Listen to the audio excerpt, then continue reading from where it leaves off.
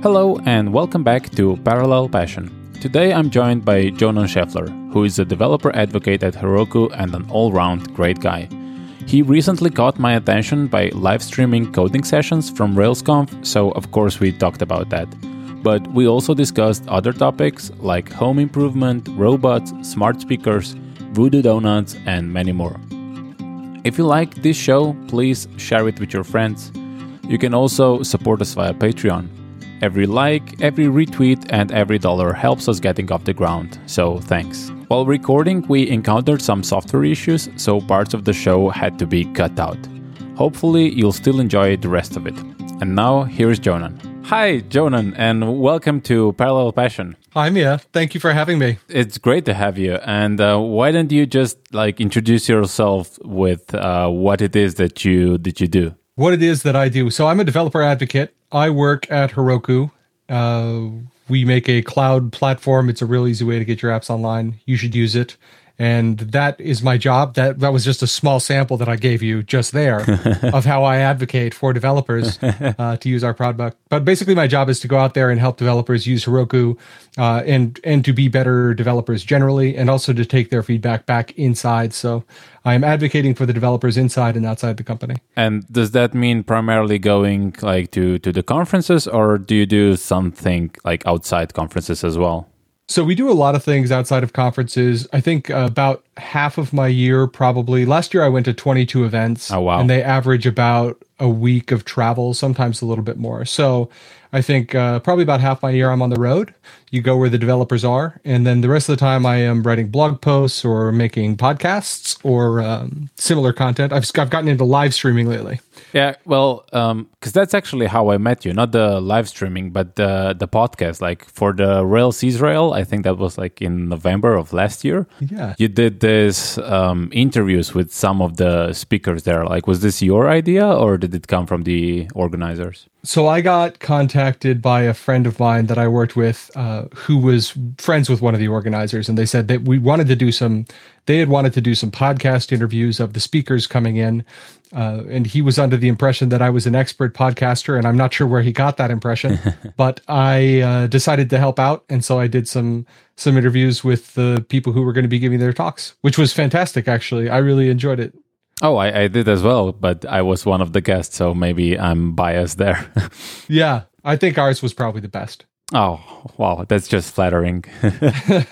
But did you do any podcasting before that? Or because your nickname on Twitter and I think everywhere else is the Jonan Show. Was there a point in time where there was a Jonan Show? There has never been a Jonan Show, nor had I done any podcasting before I got contacted by my friend to help out with podcasting.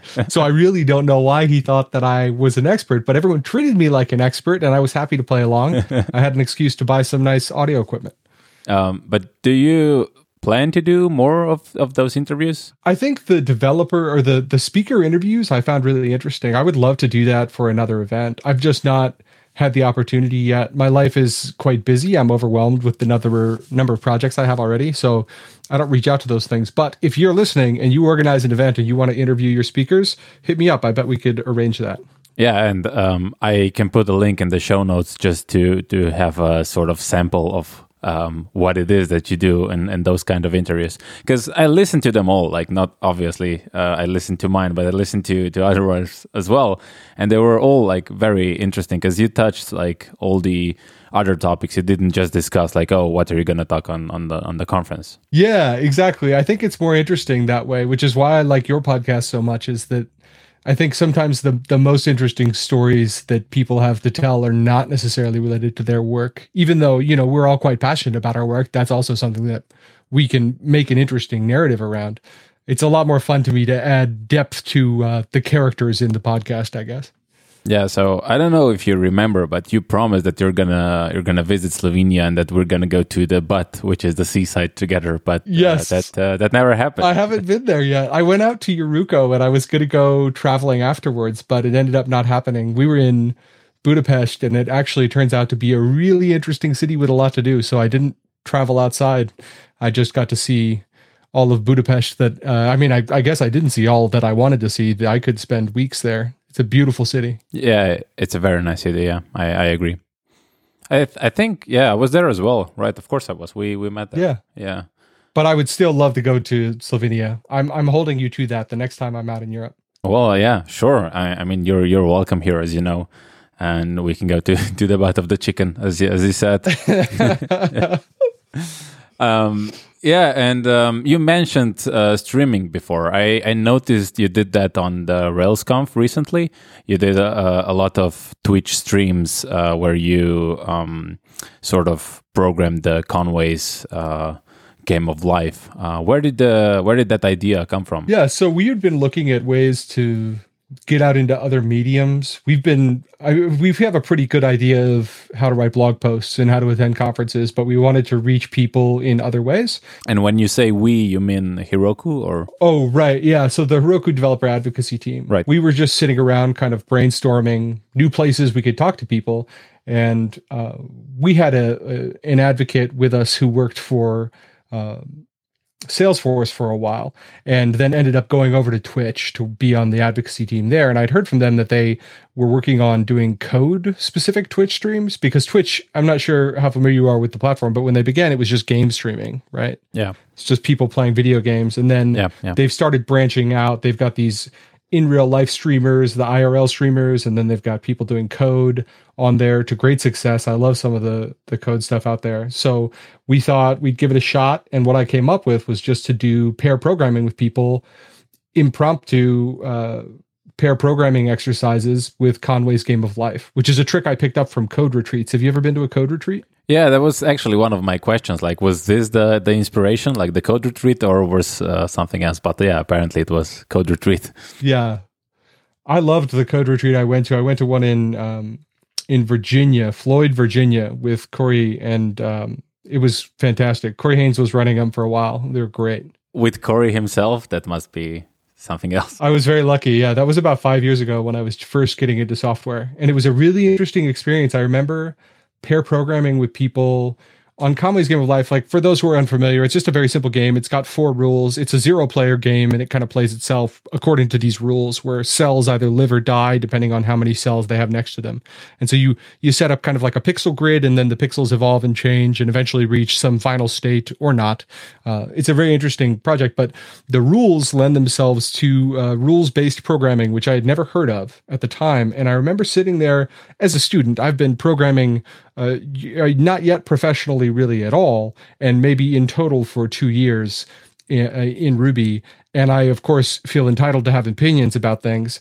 And I sat down and paired with someone who was setting up a rules-based approach. And I was like, well, this is just weird and wrong, which is usually a pretty good indicator that you're actually looking uphill, right? Yeah. Now, I remember it was, I think, like 3 years ago when I first heard of Code Retreat, and like a friend of mine did one locally, and I think there was like 15 of us or something like that, and it was the first time I like even heard of the Conway's Game of Life, and the whole thing at the first time, because you're very limited with time, like that's the whole thing. I think you have like 15 or 20 minutes for the whole thing. Yeah.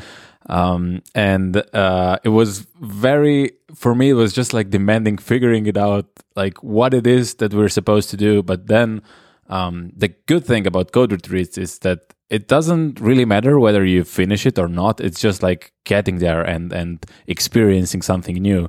And then you have all these like weird obstacles and weird stuff, like, oh, you have to do it in the like defensive way. So one person is writing tests, the other one is writing code and stuff like that. Yeah, this is one of my favorite ways to do it, where the person writing the test, you'll have some test that says like, this method returns 7 if there are 7 cells in the array or whatever, right? Yeah. And then it's like, some people call it troll pairing or evil coder, this pattern, where then the implementer goes and writes a method that just returns the integer 7. Yeah. And you're like, well, that's not what I wanted, obviously, but you have to prove that that's not what you wanted by writing more tests around it. And then you throw it all away. Every 15, 20 minutes, you finish a session with somebody and you have to git reset hard and throw away all the code. So I think it helps with that permanence issue. We're naturally inclined to optimize for the future and prepare for additional features. All of the Agni stuff that developers do, it doesn't apply here. It gets gets you out of your head a little bit to throw the code away. Yeah, and the idea behind it is that like the same way as artists, like I don't know, painters sketch and throw it away, the same thing could be applied to us developers as well, and that we should do the same sort of exercises where we just sort of hone our skills and try stuff out and then just throw it away and start anew with that knowledge somewhere in the back of our minds, I guess. Yeah, it's really interesting to me too to see how different people will approach that problem so very differently. I think when I was at RailsConf, I did about 10 hours of streaming and maybe had 12 people on the stream, but every single one of them had an entirely different approach to how that game should be written. And some of them were really quite comical. Evan Phoenix in particular had a very interesting solution that you should look up. It was fun. Yeah, I will put it in the show notes. Yeah. I didn't have time to watch any of them live because obviously the time zone difference. Right. But I just saw it when I was out. I saw it on Twitter that you were like retweeting it and all that, and it was and especially the photos with when you like take photos with everyone, the selfies and everything. It was like extreme FOMO for me. Oh yeah, we would have loved to have you there. Yeah, I know. I would love to be there, but US is far away and expensive for it is a poor Eastern guy like me. I think it's time to just come over and work here. I hear immigration to the United States is real easy lately. Oh yeah, sure it is. Well, yeah, no problem. So what was the actual purpose behind that? So why did you start live streaming? And because you mentioned that you plan to do more of this, and I imagine it's not only going to be Conway's Game of Life, or is it? Well, it's going to be the one that I do at the conference. We need to have it be extemporaneous because I'm bringing in people who I would have to prepare ahead of time for some kind of formal exercise, or say if I wanted to build anything specific, I'd kind of need to prep people and we'd need to have a plan. And that defeats the purpose of that particular stream. Right. So in my mind, what the Conway's Game of Life stream is about getting developers, hopefully fairly experienced developers, or sometimes not, in front of other developers. Actually, I'm taking that back. That's not at all relevant. I think it's interesting to watch people from every skill level. With experienced developers, I think it's interesting because you get them on there and they make mistakes and they forget methods and they have to go to the documentation for things. And those are all really valuable things to see people who are senior software developers do when you're just beginning. When I first started out and I was pairing with people who were much better than me, it was amazing to me that they were mortal, which sounds silly, but just to watch people make those mistakes is very humanizing. And I think we need more of that in software because we have this unhealthy tendency, I think, to raise up heroes in our communities. And I'm not saying that the people that we appreciate that way aren't deserving. They're generally great people and they work very hard for the communities that they're a part of. I just think that having a hero in general within a community like that can be kind of unhealthy for the way the community grows. And the other part of it is to talk about design principles. It's a great vehicle for how are we setting this up? Why do we have cells and why do we have a world and why are we ticking instead of this? Or, why did you choose that method name? Those are the questions that I get to ask when I'm pairing with people. And I think that can be very illuminating sometimes. Yeah. I agree. I mean, it's, for me, it was very interesting. Like I said, just the whole thing, like you have to work in an endless canvas in any direction. So immediately like erase out of the question. And they're like, so how am I going to do this? And you can spend like, I don't know, 5 minutes just debating what's the underlying storage going to be. Yeah, it was awesome, actually. But I always leave it open to people's interpretation. I don't try to guide their implementation if I can help it. And we had one that was an infinite map that was a very interesting solution. But so in answer to your original question, we have this stream, which is going to be about just that, just kind of a code retreat live. And then we also have planned streams that are a little more focused on the product, kind of Heroku best practices, where I build an app with a Heroku internal employee, a coworker of mine. We'll build an application together and just kind of show people how we, as people who are familiar with Heroku and familiar with Ruby and Rails, would set that thing up on Heroku. So hopefully people will pick up some things about the product in that other stream. Right. So what's your setup for recording these streams? Right. So right now, I actually just have these small webcams. It's called a Razer Kio. I think KIYO, and it's actually got a ring light around it. And so traveling as much as I do, I am always trying to buy the smallest possible thing. Yeah. And this is a webcam that combines lighting into one. And so I picked up 3 of these things, and I can kind of slap them on the sides of a 40-inch TV in the booth. And then I've got plenty of light. People's faces are well lit, and I've got lots of angles so I can show a little bit of the background at the conference. And then I have a couple of microphones that are hooked up to a Zoom. Are you familiar with the Zoom Recorder series? Yeah, I am. It's a supposedly really nice thing to like record on field. Yeah, they're fantastic, and they have a bunch of mic attachments you can use. So I've got a couple of little lavalier mics that people can clip on. So that's the setup right now. I have a next iteration that I'm very excited about. Can I talk about it now? Yeah, please do. I'm very interested about it.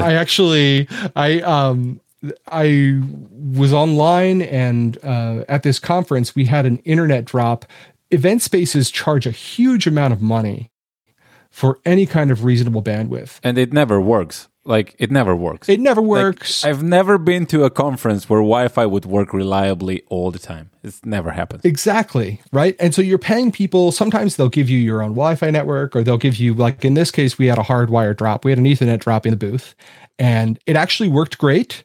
That was in Pittsburgh. Props to the Pittsburgh Convention Center. You did a good job. We had good internet. But uploading that HD video that I want to have is got to have reliable internet.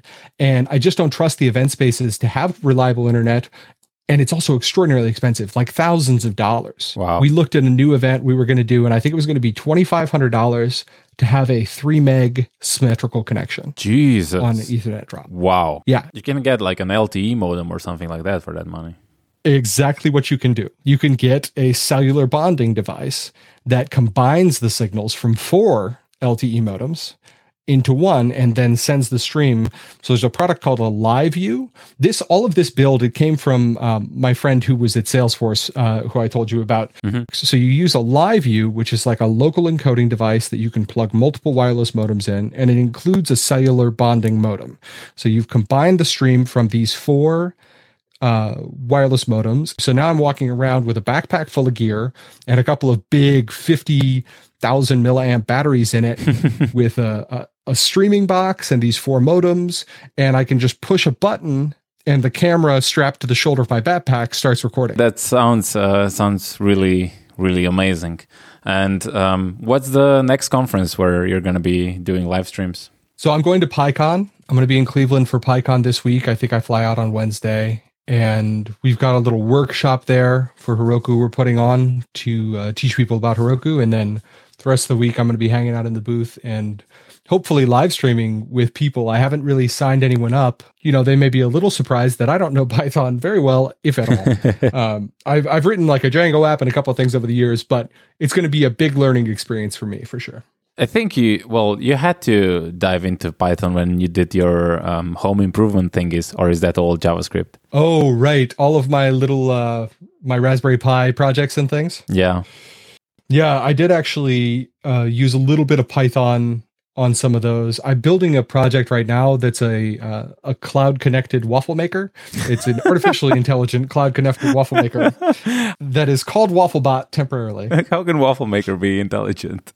So it learns, it makes waffles, and it has a bunch of sensors attached to it, and all of the sensors. Okay, so it's kind of a big project. It's a lot of words to say about it, but I'll just say that it uses all of these sensors to collect data about the waffles. And then the user, after receiving their waffle, they rate their waffle experience.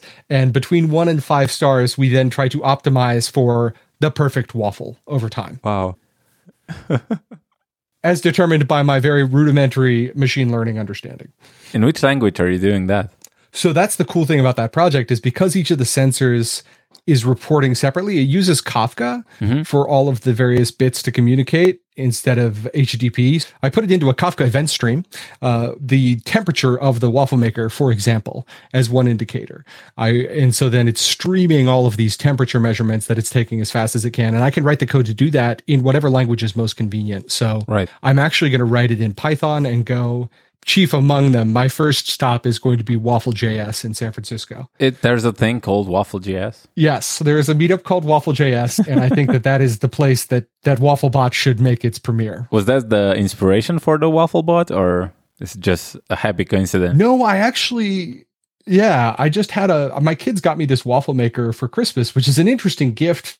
And then, brainstorming the future robot that became WaffleBot as I was cooking waffles. Yeah, it's really convenient to have a Waffle.js to be there so you can present your WaffleBot. WaffleBot, I have to change the name. I actually need help. If you have another name that I could call a waffle making robot, because WaffleBot is apparently a project by is it Waffle.io? The people who do they do like a Trello based thing, but it uses GitHub issues in the background. It's like a UI, I think they put on top. They've got a bot for their company that they call WaffleBot. So the name WaffleBot has been taken. If you come up with another name for a good robot name for a waffle making robot, let me know. So many waffles everywhere. I don't know. Just so waffle maybe. Waffle. Waffle-nator. Well, you have a lot of robots that you've built. I mean, what did you name those robots? So I typically name them after their subject matter. I think Sauron was probably one of my favorites. That was like a home security system. It was like a really bad home security system, but it was fun. It was fun to build. So that was Sauron because it was always watching. And I had a robot called Urza that I built. Urza is a character from Magic the Gathering, and Urza was a robot that automatically sorted Magic cards.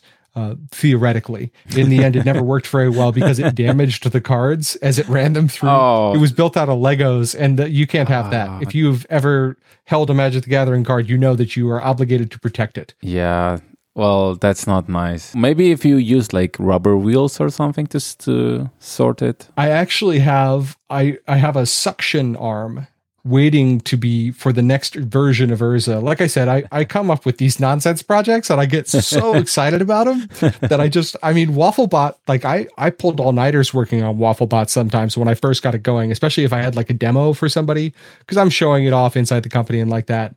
And there's a lot of moving pieces when you're working on a hardware project. There's so much that can go wrong.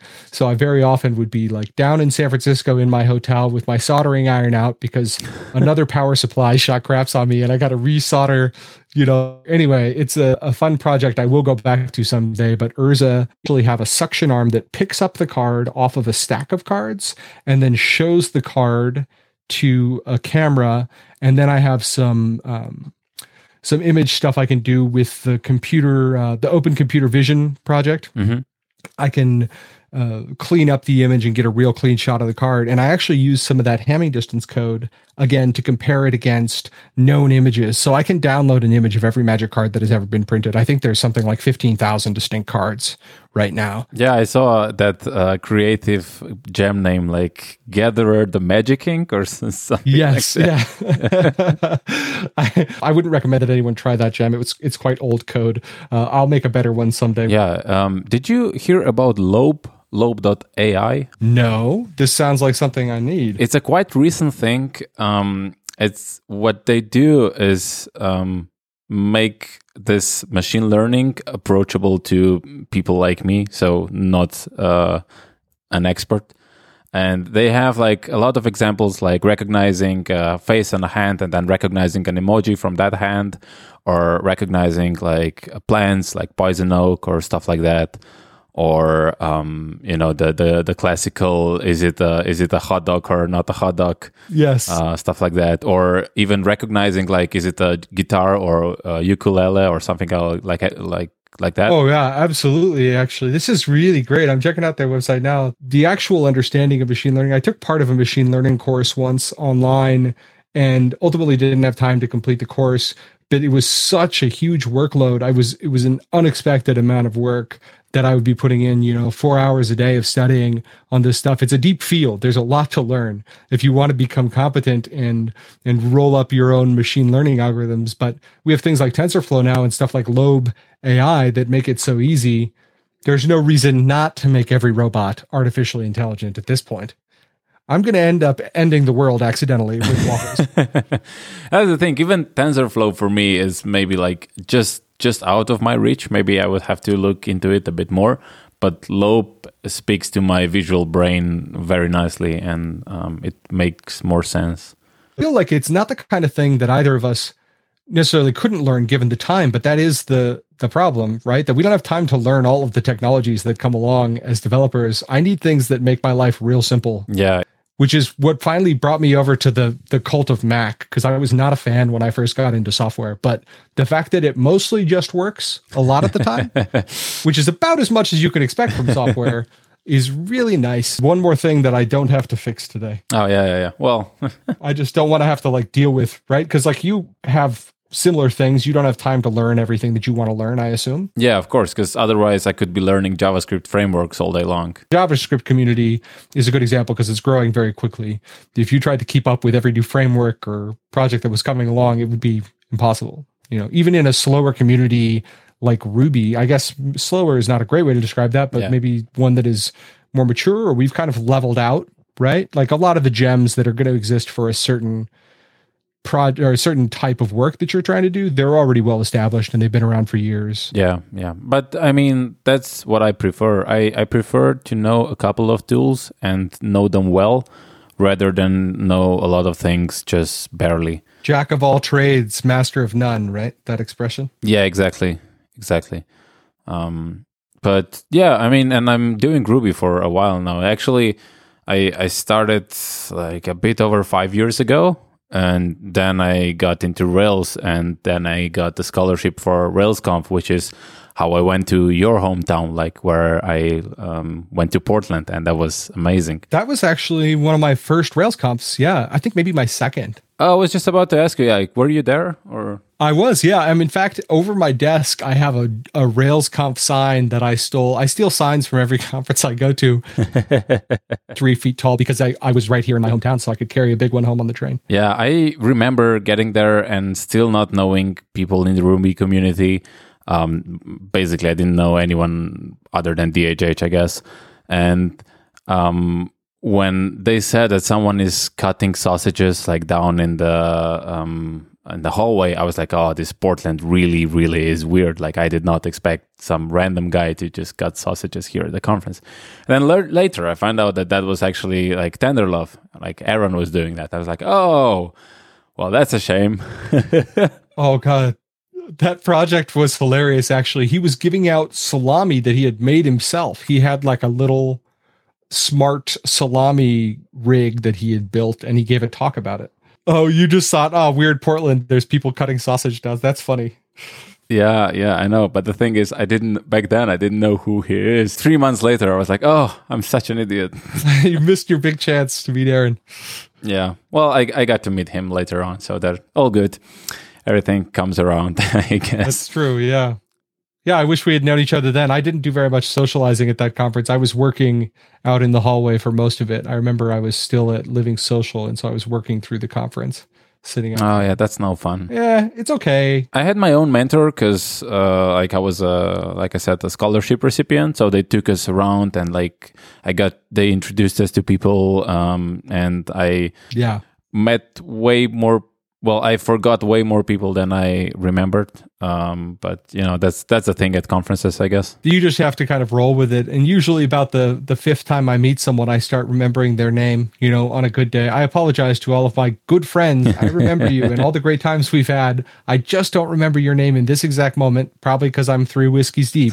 So please wear your name tags at the conferences at all times, including the parties. Keep your name tag on. Yeah. I'll use it to cheat surreptitiously, and you'll think I'm a better person. Do you still live in Portland? I still live in Portland, actually just outside. I live in Beaverton, which is a suburb of Portland. Yeah, I know. I couch surfed there, so really? I'm familiar with that part. Yeah. It's not great if you're trying to have a high walk score. I have a lot of developer friends who are all about their walk score of where they're going to live. They want to be able to walk to the supermarket, and I want to drive to the supermarket because I have a family. I shop at Costco exclusively. I need to buy, I think, 8 gallons of milk a week. I don't want to carry 8 gallons of milk back from the grocery store. I've been to that Costco, because the guy I was couch surfing with, he said that I have to have the true American experience, and he took me to Costco. That's awesome. I love it. It's really like a perfect example of American capitalism, I think, Costco. Yeah, I've never seen like chips bag that big, or like Gillette razors in like 72 packs or stuff like that. It's like, who buys this? Like, why? You know, I actually have been kind of into this plan, though. I put them in the garage, then I don't have to buy toilet paper this year. That's one more thing I don't have to think about for an entire year. It's amazing, right? They also have a fantastic return policy. They'll take anything back forever. They don't take electronics, but I mean, I've had like a vacuum die on me 2.5 years later, and you just walk in and you're like, my vacuum is bad. I want a new one. And they trade it in. It's amazing. Oh, wow. It's a sad thing that Costco is applauded for paying taxes and not starving their employees and forcing them to eat welfare. But that is the state of the country that I live in. So yeah. Did you ever think about moving? I was thinking about Slovenia, maybe. No, I'm being serious right now. I actually have. Yeah, I have thought about moving to another country. I've always wanted to live in Japan. I speak Japanese. I think that this has come up. And what about your family? My family is less enthused about moving to Japan. Specifically, my mother-in-law is now living with us. She's not real excited about moving to a country where she doesn't speak the language or eat the food. But I would move to Japan if I could, or somewhere else. You know, I think lately, I don't want to get too deep into politics, but I am entirely displeased with the way things are going. And fleeing just seems like kind of a cop-out. Like I would be giving up on something that I actually think can be amazing and an incredible force for good. And it just happens to be broken, this machine we have right now. So we should set about fixing it instead of running for it. But I'm perfectly willing to pull the ripcord and move to Canada, or more likely someplace in Europe if things get too terrible. Yeah, let's not discuss politics. Yeah, we want to stay away from politics. It's about parallel passion, not parallel politics. Exactly. Do you ever go to Voodoo Donuts, or is that just a stuff for tourists? No, actually, I've been to Voodoo, and Voodoo's good. So Voodoo Donuts is like the quintessential donut experience in Portland, I guess. People get real excited about Voodoo. What I know about them is just like they have the craziest name for donuts, and it all looks so delicious. They're good donuts, but they're not amazing donuts. If you were to eat a Voodoo donut and then immediately eat a Blue Star donut, you would probably not ever want another Voodoo donut. They're not, again, I'm not dogging Voodoo. I don't want to get a bunch of haters. The Hipsters Union is going to start calling me from Portland. I'm sorry. Do not forcibly tattoo me with an owl. Yeah, I don't think hipsters would be complaining about you hating on Voodoo Donuts, because that's what hipsters do, right? Well, they might complain. Yeah, exactly. Right. Voodoo is so over now. I'm getting hungry now. So yeah, let's change topics again. At Rails Israel, you did this presentation on Alexa and other like voice activated NSA spy devices. Yes. Did you do any voice recognition on your own in any of your projects, or do you always rely on, I don't know, Alexa or Siri or Google Home or whatever? I'm always using some other software that exists already, Gem that exists, or some C library, or I'm going out to the cloud and using the Amazon voice services or the Google natural language APIs to do that. But it's been fascinating to me. I was into the voice recognition stuff for a long time.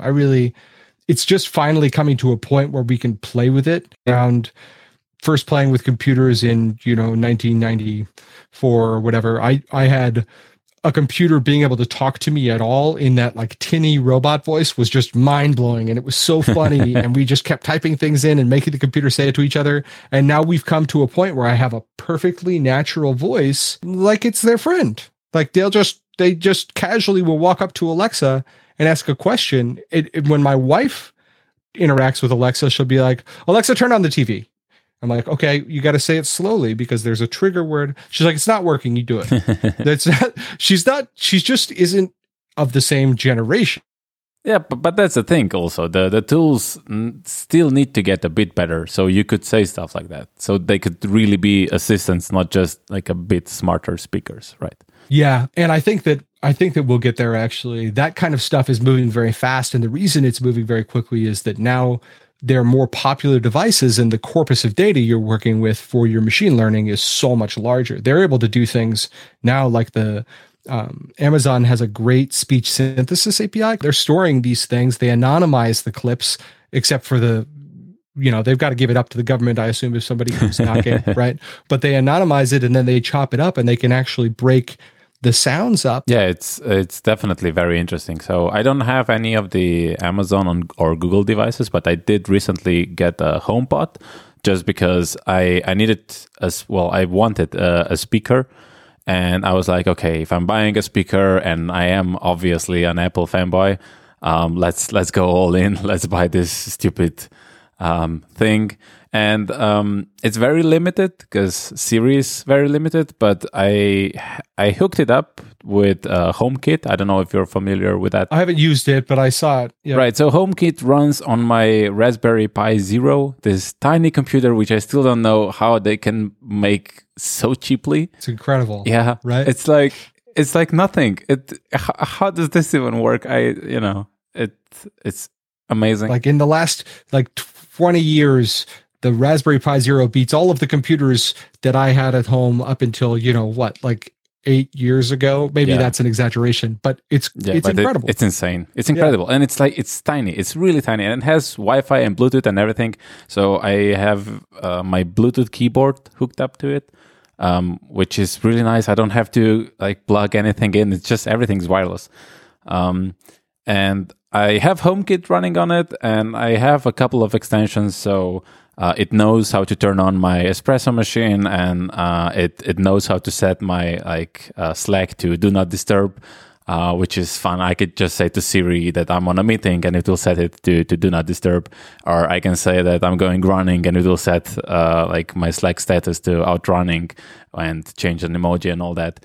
And it's super fun to do, but it's very much still geek territory. Oh yeah, no one quote unquote normal could do this. Yeah, I think that I think it's moving over. So I want to give an example for my parents. My parents are very far disconnected from technology. They use their Alexa. They talk to it. Wow. I got them a little Bluetooth speaker for it so they can sit out on the patio and they'll have it. It's primarily music, but they have occasionally asked it questions. I haven't hooked it up to their home media center because honestly, that took months of training just to get them onto the one control plan where we have a single remote control to rule all devices. So you don't want to mess with their media center plan too casually, but someday I'll hook it up for them. I think that it bridges the gap for a lot of people in those spaces, but I do see your point that there's definitely more to be done. Yeah. And I think once, I don't know, we're definitely moving in that direction, and now it's in geek territory, and it's slowly coming down to enthusiasts. And I think eventually it will be more, hopefully it will be more spread out. But it is very fun to just be able to say things in thin air and just random things happen. And especially when you have someone over, because obviously I have to speak to it in English because it doesn't understand Slovene. And when I have someone over and we're speaking in Slovene, obviously, and then I say just out of the blue, I don't know, hey, well, I can't say it now because it will start playing. But if I say it to it, start playing music or whatever, and they're super weirded out, why are you speaking in English suddenly? And then the speaker sounds playing, and they're really freaked out, what's happening? This you're living in the future or whatever. Can you not be a geek maybe for a minute? That's hilarious. I hadn't thought about that experience. That's awesome, actually. Yeah. Well, it's awesome for me, not for my friend. It's this guy. So I think the only one that supports foreign languages right now is the Google Home one. I know they're making a big push in Japan. Well, Siri is pretty good with other languages as well because it's on the phones, right? Oh, right. So I'm pretty sure HomePod is also, but Slovenian is not supported. Even in the OS itself, you cannot have it as a language, which is really, really dumb. But I guess we're not a big enough market. But I do sell iPhones here, and Android is translated in Slovenian, so I don't know what the problem is. Wait, so iOS generally does not support the Slovenian language? No, it's in English only. Apple, you're an embarrassment. Yeah. That's shameful. Yeah, it Fix is. that. That's ridiculous. Are you serious? Wow. And so you could buy an Android phone and have it in your native language? Yeah. But you have to use your iPhone in English? Yeah. I mean, but me personally, I prefer that because the translations are usually weird. I even, like, in my youth, I used to use Windows in English because the Slovenian translations were just weird. But for like a regular consumer, that's just retarded. Yeah, that's too hard to use. I don't think that anyone would use their product in that market. They've also done a lot to like be the high end luxury brand phone branding in the United States. So they're winning that fight. I mean, they've sold a whole bunch of these new iPhones, but I think Siri has lagged behind for reasons that are beyond my understanding. I don't see why, because they were there early enough that they should have that's the thing. They were there the first. Yeah. But then they just stopped there. And like everyone else passed them, especially I think Amazon. To everyone's surprise, I guess, when they came out with Alexa, we were all like, "Oh, this is stupid. No one's gonna use this." But just I guess like month by month, it got more and more adopted, and now it's like it's a de facto, at least in US, from what I hear from like podcasts and stuff. I mean, I think that Alexa is on the verge of becoming what we call this thing. If you have a voice assistant in your home, you call it an Alexa. Even doesn't Google make an Alexa, or doesn't Apple make an Alexa? It's like Kleenex, right? Those tissues are called Kleenex. Yeah. Mm-hmm. But I do think that Google has a couple of advantages. One, they're going international, and two, they've got all of the mobile device. So whenever someone's using their phone in their car with Android Auto and they're talking to their phone, that voice data is going to them. I really feel like this is a race that is won by the company that amasses the most voice input data fastest. Yeah, I don't know. I think it might be because I think in English they're pretty much there. I don't think the recognition is the bottleneck. I think just like more complex queries and like smarter speakers, so you can talk to it like a person. So you can say, oh, I don't know, schedule a meeting for me and add something to do, and I don't know, write something to my shopping list, and also start a playlist or something. Because right now it's only like command. It's not. It doesn't really understand, right?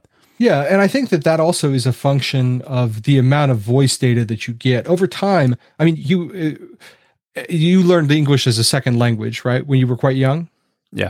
And learning English, I'm sure that you recognize the absurdity of it. English is a silly language in a lot of ways.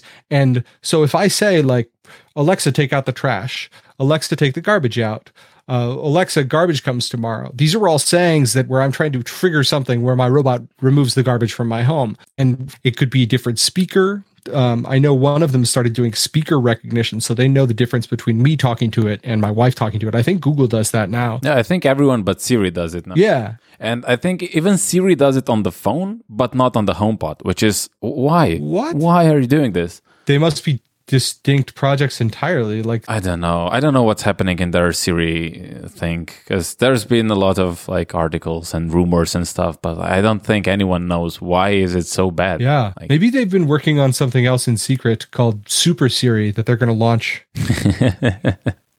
I'm sure it will be amazing. In any case, I think those things get better with more data. So I think it's now a race to get as much data as possible. Alexa was winning early on because they're obviously the most popular choice in the home. I don't think I know very many people who have Google Homes, but now they've got smaller devices that they're sometimes giving away as part of a promotion. It's like, buy this other Google product and you get a free Google Home device, you know? Mm. So maybe they catch up. Yeah, I don't know. We'll see. It's it's just sad that at least in my opinion, for a very long time, phone was like iOS was vastly superior to Android for like pretty long time. And here Siri was vastly superior to anything when it entered the market, but everything else is now way better than it. And it's so weird. It is strange how quickly, I think it's a testament to how quickly things change. I wouldn't expect this from a very, very profitable company with like so much money that they have problems that they have too much money. How much do they have sitting around? How many billions of dollars? Just like more than we can imagine, I guess. Yeah. The Apple cash hoard in 2018 is $900 billion.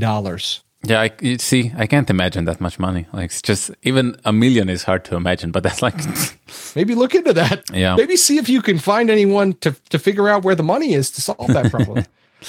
Anyway, I wanted to ask you about the walking desk because I saw that on one of your old blog posts about walking desk. Do you still practice that? I don't anymore. So I have a really funny story about the walking desk. So I also have to admit real quickly that I misstated Apple's cash hoard. They have about $300 million dollars in cash. That's the actual valuation of the company is approaching $1 trillion.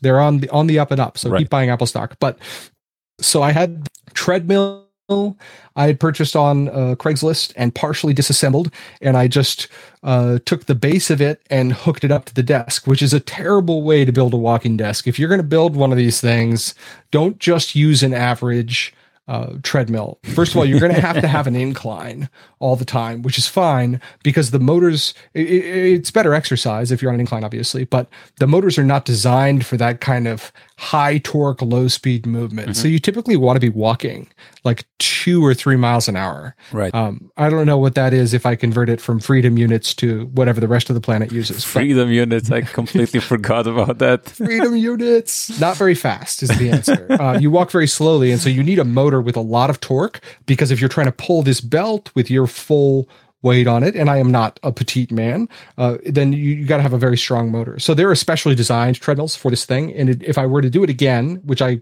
plan on someday, I would do it with one of these specialized treadmills. But so I got this treadmill and I set it up actually in the office. I was working at G5 in Bend at the time, and I had this little office.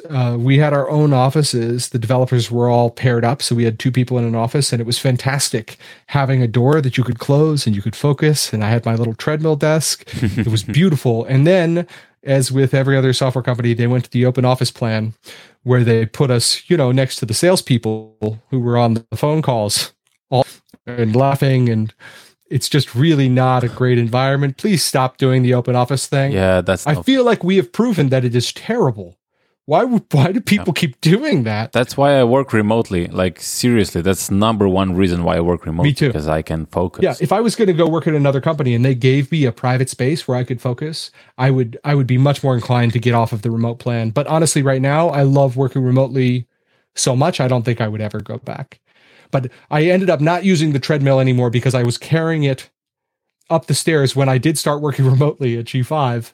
I was carrying it up the stairs myself and twisted wrong and hurt my back very badly. I was bedridden for like a week, and I walked funny for about 6 months. So I don't, pro tips around the treadmill desk. Don't just buy a random treadmill. Also, don't carry a treadmill up the stairs by yourself, idiot, and screw up your back so you can't use the treadmill desk. You would think you wouldn't do that. So you wouldn't think that it had to be like instructed. Yes, no, I don't think that's something anyone. I am sometimes astonished by my own stupidity. I get very creative in doing things. I consider myself to be a relatively intelligent man in some spheres, but sometimes I do astonishing things. It's really incredible. So yeah, that was not a good choice that I made. Yeah, but I mean, now that you're working remotely, I guess you could set up your... Exactly. Yeah, I've got my own office and it's so quiet, and I actually have, between me and the children, I am able to keep the minions at bay with 3 doors. I have a door. My office is actually in the back of my closet. It's like a fairy tale. Yes. I have like a secret hidey hole that I can escape into. And they've got to come in my bedroom door and then into the closet door. And then at the back of the closet is a little half door that goes into what used to be a crawl space and is now my finished office space, which is actually quite large. I mean, I've got like 12-foot ceilings in here. It's great. It was just a crawl space at one point, so it's a little bit weirdly shaped, kind of angular, but it's a perfect office space, and it's very, very quiet, and I'm rarely disturbed. That's what developers need. Yeah, we've proven now that context switching is an expensive cost. Like I saw someone talk about the other day, they were talking to a bunch of executives, and they said, the next time you go up and talk to a developer and ask them for something, I want you to imagine that they have to drive an hour to get there and an hour back, and then decide if it's still worth it to have a new color for that chart that they gave you earlier, or if that should actually be a 3-hour project, considering what you pay them, right? And people just don't realize that it's so hard to context switch when you're developing. You load up all the code into the RAM that is your brain, and someone comes along and is like, hey, you want to get coffee? And then your RAM just auto dumps. You're like, coffee? Yeah. That sounds good. What was I even doing? Guess I'll go get coffee and try again in an hour. I think it's also hard to imagine for someone who is not a developer, maybe. I don't know. There's a lot of comic books. I have one printed on my door, actually, just about that. I'll try to find it and put it in the show notes. It's about this exact thing. Like, so this guy is thinking about loops and everything, and then someone just comes by like, did you get my email? And everything is just gone. Oh, yeah. That was the worst one in the open office, where it's like you get the Slack message, or at the time, I don't know, we were using HipChat or whatever, and then someone walks over to you and says, did you get my email and my chat message and my text about the meeting that's 6 weeks from now? Very interesting. I do think other people understand. Remote. Yeah, I don't think that many people in other areas of a software company understand as well, maybe. I think that like loading up context for a sales call is about studying this individual customer. Mostly it's about like you've developed a relationship with this person over time. You've known that customer for 6 months, maybe, or maybe it's a cold call, whatever it is, but you've done a small amount of research and the rest of it is committed to your long-term memory. But because we're looking at such new areas of the code, I may be working with a piece of code today that I haven't seen ever, or in 6 months or a year when I saw it once. So I don't have an opportunity to really commit a code base. Yeah. I'm sure there are other industries where that also applies. You know, I imagine the people in the sciences or medicine have similar problems where they get deep involved in a project. They finally are at a place where they understand it and they're manipulating the parts, and someone asks them about something unrelated and they just lose it. But definitely like within a software company, I think at least there's a huge misunderstanding about it. I find people from outside of engineering have a much lower level of understanding of the social cues, like they've got their headphones on, don't talk to them, things like that. Yeah. Anyway, let's end on a more positive note. Please. What would be like 3 books or 3 blog posts or articles or I don't know, YouTube videos or anything that like made a lasting impression or like change your life or anything like that? Wow. Okay. That's a really good question. I wish that I had been prepared for that question. But that's the catch. Yeah, that is the catch. So I have one that's just immediately obvious to me, and that is it's a video by Dan Pink where he's talking about motivation, and I think it might be The Science of Motivation is the title of the video. Yeah, so The Puzzle of Motivation. It was based on a TED Talk. So I prefer the RSA Animate version, The Surprising Truth About What Motivates Us. It's from his book Drive. And, whether or not you're a big Dan Pink follower, you've read his books before, you need to watch this video. It's about 10 minutes long, and it talks about motivation and how humans are motivated. Some studies they did that talk about giving people money and seeing if that works, or what actually motivates people. And the fundamental like I'll give you the TLDR right now. It's just that there are 3 basic components. You have autonomy, mastery, and purpose. Mm-hmm. So if I am autonomous within my job, I'm given freedom to explore new things. If I have mastery, then I have the opportunity to get good at something. Humans like to get good at things. That's a thing that humans really enjoy. And purpose, it really, for me at least, it needs to be meaningful. I think that people, even in jobs that we would otherwise consider mundane, or maybe someone would pass judgment on and say this is not necessarily purposeful work, I think people need to find purpose somehow. Mm-hmm. But I think those 3 things have certainly applied to my work life. The autonomy, mastery, and purpose are things that I need in every one of my jobs. I say to myself, I need 2 out of 3 of those things. Mm-hmm. So I try to do kind of a check-in every once in a while. Especially, I have, things that happen with me. I'll get sick more often, or I'll just feel unmotivated, or I won't want to go to work. I'm taking more vacation than I used to. And I think, like, why are you doing all these things? Right. I'm procrastinating, I'm avoiding work, and why is that? It's usually because 2 out of the 3, or hopefully not, 3 out of those 3 things are missing. I've been given a specific project that I must work on that I dislike and I feel like lacks value, and I'm not learning anything by doing that project. This is the worst kind of job. And then it's time to move on, Yeah. I find. So I always try and maintain all three of those. The book is quite good as well, Drive, I guess, in that video. Yeah, there's a similar book called Punished by Rewards by Alfie Kohn, which I actually read before I read Drive. And it goes in all this motivation stuff, like intrinsic versus extrinsic, and how it's very easy to, once you start relying on extrinsic motivators, that once you remove those, the intrinsic are gone as well, and you're just not motivated by the stuff that you used to be motivated. Yeah, I think the best way to ruin something you love is to get paid to do. Yeah. So that's a really good one. I also have a book recommendation. I'm going to give two software books. Okay. I want to give Okay. Pooter, Practical Object-Oriented Design with Ruby By Sandy. by Sandy Metz, who is fantastic. When I was in Hungry Academy back in the day, Sandy Metz came to speak to us. It was incredible. We were in the DC area, and there are a lot of people who live around there, and there were a lot of people in the area for conferences or whatever, and they would stop in to this boot camp thing because it was kind of a new concept, that the idea that you could teach people who didn't know any software to be software developers in 5 or 6 months was an entirely unproven concept at the time. And so they wanted to come and check it out. And Sandy came and spoke to us. And she was actually at that code retreat, that first code retreat I went to in Floyd, Virginia. Sandy was there. That's awesome. And I got to talk to her, and she's like, yeah, I'm writing a book. You should check it out. Let me send you the PDF. That was Pooter. Wow. She sent us the PDF for this book, and we were all so busy. I think we were reading a new technical book every week.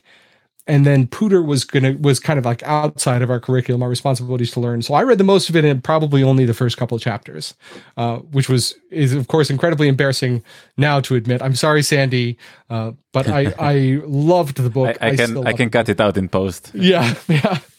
I think it's time for me to be open about that secret shame of mine that I didn't read all of Sandy Metz's book when she first handed it to me, and I definitely should have. And she handed me a draft copy and was like, hey, if you find anything we should change, hit me up. And I got to pair with her during the camp, but that's one of my favorite books. I think it's a really good way of breaking down object-oriented design. And I know how hard it was for me to pick up when I was new to software. Being able to design object-oriented systems quickly is a very specific skill, and it takes time to develop. So if you learn to do that well, you will succeed, at least when you're working with OO, inside or outside of Ruby. If you're off in functional land, it will certainly be less valuable. Yeah, but Sandy is a master of breaking down like big issues to smaller ones and like it's small explainable facts. Like she's incredible. She's incredible. Like I always enjoy her like presentations and stuff. It's just like, it's so good. It makes perfect sense. It's like, how did I never think of this like before? Because it's so, once she tells it, it's like, of course, that's the way it is. But like before that, I would never look at it like. And that's where all of the most brilliant insights come from. It's just this like simplicity. I think that's part of why I wanted to be a developer advocate in the beginning, is that I want to be someone who's able to explain things that succinctly, that it seems obvious, I think that sometimes I achieve that and sometimes I don't. But I certainly have a lot to learn from people like Sandy, because she's very, very good at that thing. It's really impressive to watch. You should go online and check out Sandy's talks. Yeah, definitely. Brave listeners, there's some really good content out there. On Confreaks, all of her talks, I think, are up there. So that was the one technical book. And the other one, if you are a Rubyist, Ruby Under a Microscope is a fantastic book. You need to read Ruby Under a Microscope and get an idea about how Ruby works internally. It will inform the way you work with Ruby in ways that you probably don't understand right now. It's really, really a good book. Pat Shaughnessy wrote that book, and it's I think one of my favorite software books in general. Ruby Under a Microscope. Yeah, I know. I have it here on my shelf. Yeah, I've got it sitting right next to me up here too. I love that book. Yeah. Like you didn't read the whole Pooter. I didn't read the whole Ruby Under a Microscope. Yeah, I did read it all, but I also go back to it. I refer to it more than I would think, but I know that there are excerpts in there about the method lookup or about compilation steps and how tokenization happens in Ruby and things like that. And I use it as reference material all the time. Cool. Well, great. Thanks for your recommendation, and thanks for your time and for the whole chat. I really enjoyed this. It was my absolute pleasure to be here. Thank you so much for having me. I'm glad we finally got it to happen. I know that I have a tendency to ramble, but it's very generous of you to let me on your show to talk some words at people. Well, that's why I love talking to you, that I don't have to talk as much. You do the work. Well, we'll do that again in Slovenia sometime soon, I hope. Yeah, I'm looking forward to that. Okay, thanks again, Jonan. You're very welcome. Take care. Bye. Bye. All right, this was my interview with Jonan. Parallel Passion is a new podcast, so please share it with your friends and followings. One way to do so is to rate, review, favorite, follow, like and subscribe, or whatever it is you do in your podcast app of choice. But please do something, anything, because it really helps. If you enjoyed this show and want me to keep at it, you can also support it via Patreon. To do so, visit patreon.com/parpaspod. That's patreon.com/parpaspod. Or just open up the show notes and follow the Patreon link there. Every euro or dollar counts. Thanks. You can also find us on Twitter, Facebook, and Instagram. We are at ParpaSpot on all of them. You can retweet, share, like, and submit your feedback there. All the links from this episode are in the show notes and on our website, parallelpassion.com/6. Thank you and have a passionate day.